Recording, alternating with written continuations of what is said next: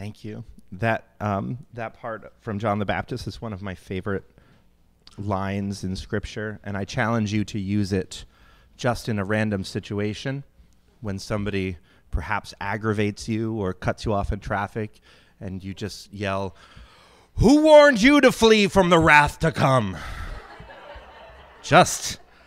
They will have no idea what just happened.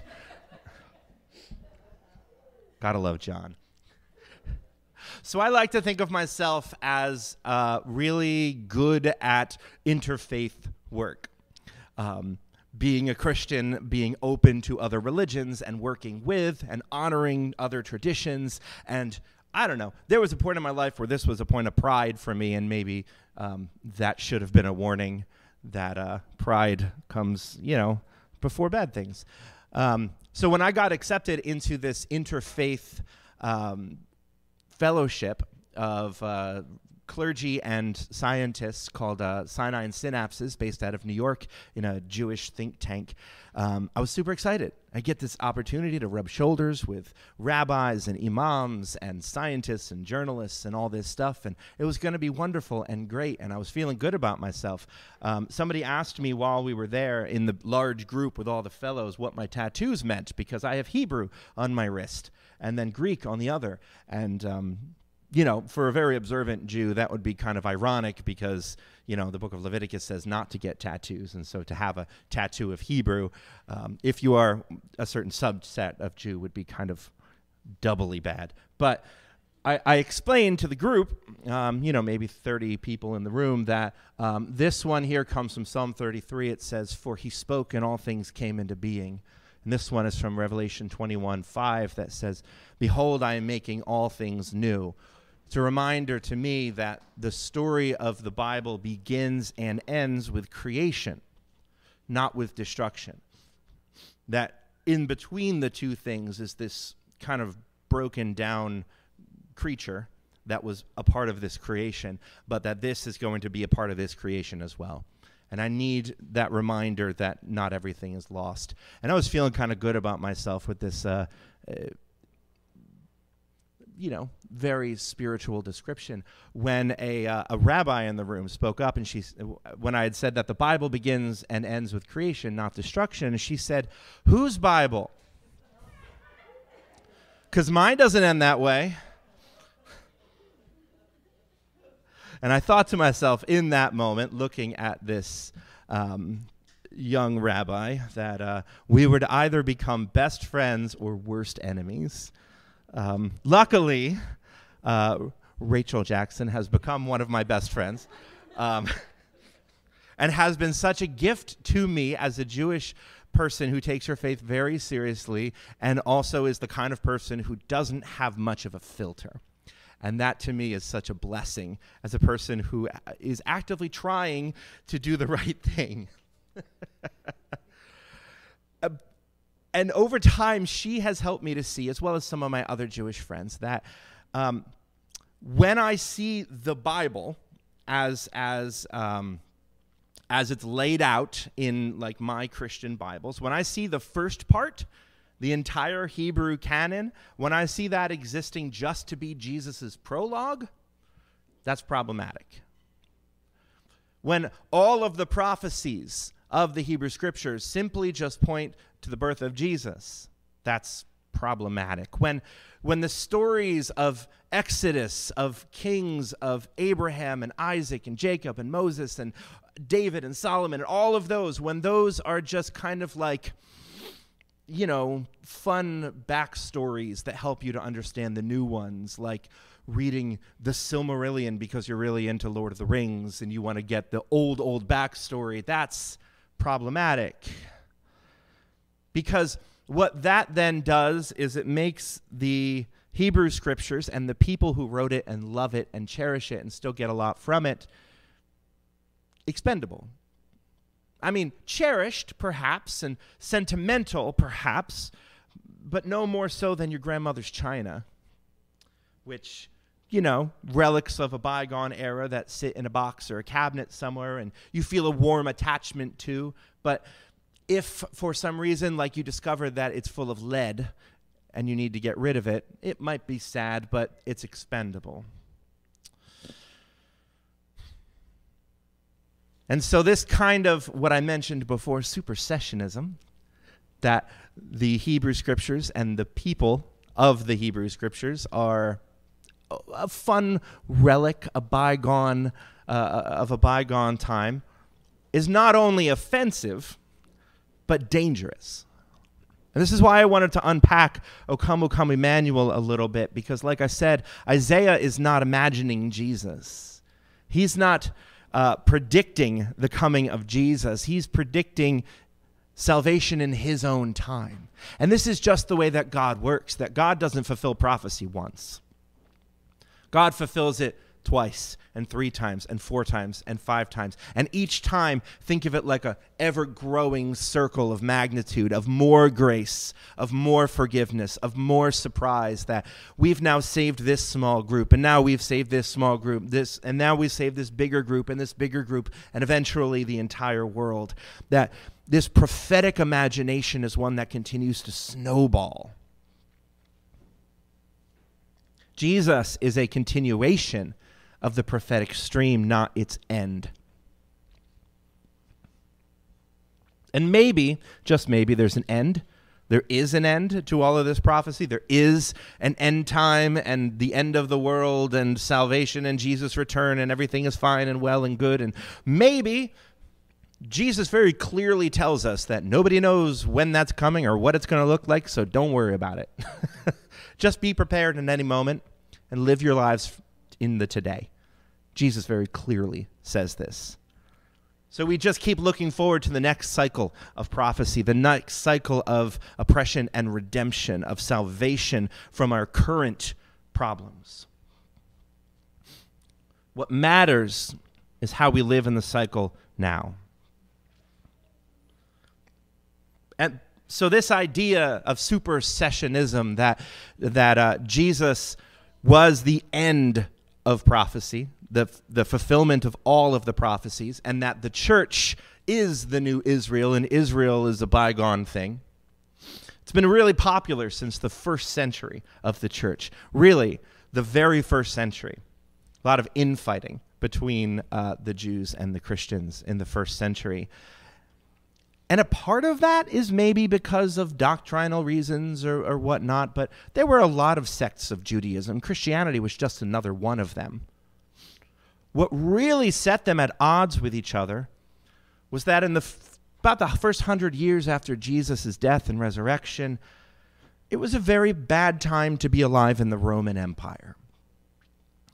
And the Roman Empire, which had expanded too fast into too many places and couldn't hold its empire together, couldn't properly gorge its top 1% on all of the grain it was stealing from Egypt and the Middle East and all of that, was starting to crumble, and there were rebellions in places, and there were fires that were set in Rome, and the emperors had to blame someone.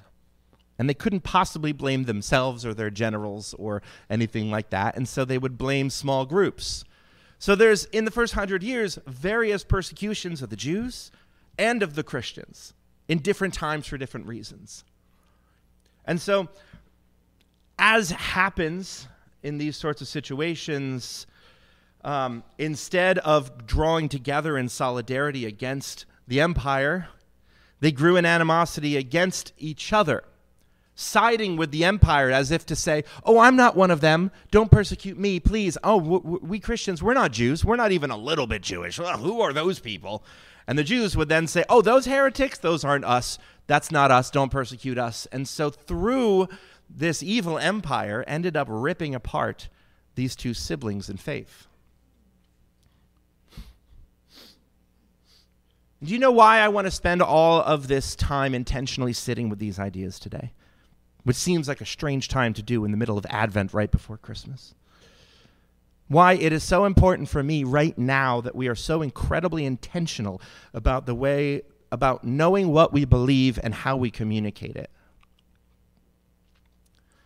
It's because casual supersessionism is the fertile soil in which violent anti-Semitism grows. It's easy for us when we see headlines and clips of Kanye proudly declaring that he's a Nazi and that Hitler had some great ideas, which is, bad when Alex Jones has to try to temper you down. The man who said that Sandy Hook was a false flag operation, when that's too crazy for him. It's easy for us to sit back and go, bad, this guy bad, that thing he said bad, Nazis bad, Hitler bad. Okay. But where did that hatred come from within him, within the other people who marched in Charlottesville shouting, Jews will not replace us? Where did that hatred come from? Where did those awful conspiracy theories develop? What is nurturing this 2,000-year-old festering hatred? I think it's us. I think it's casual anti-Semitism. It's thoughtless expressions, unexamined hymns, and refusal to properly condemn it when we see it. For example, let's say hypothetically there was a Christian author who published a book, and in that book suggested very strongly that the answer to our problems is to outlaw Judaism altogether, to forbid the teaching of it, to destroy all of the religious books, to burn down every synagogue, to force Jews out of Christian neighborhoods and have them move into their own neighborhoods where they can be properly watched.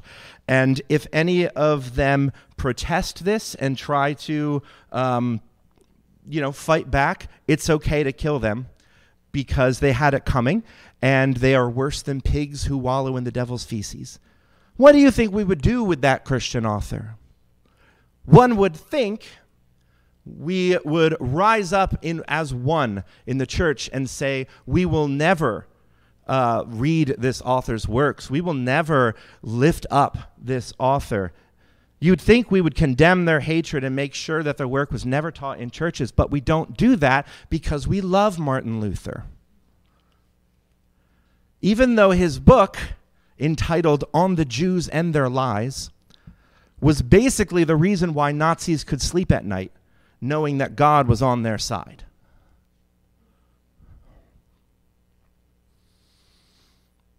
And for generations, Christians have heard passages like the one we read this morning with John the Baptist and cheered on as John tore down the religious elite. Well, he said, oh, don't think for yourselves that I have Abraham as my father, then I'll be saved, because God could draw up children of Abraham from these rocks. And we as Christians have read this passage and we've said, yeah, go Team Rocks. We're the rocks. We got called up and now we're sacred. We're God's people and they're not. Nah, nah, nah, nah, nah, nah. And we still have radically missed the point of what John is saying here, that we ourselves have then become not the rocks that are becoming sacred, but the Pharisees and Sadducees that have taken their chosenness and used it as a weapon against others. We have imagined that when God says that you are my children, that means we are only children. That if we are receiving God's favor, then no one else can. We act like 10-year-old hall monitors who think that our reflective vest makes us better and more powerful than our peers. But being called, being set apart, being made a sacred people has nothing to do with your value or your worth. That's a different conversation we can have another day.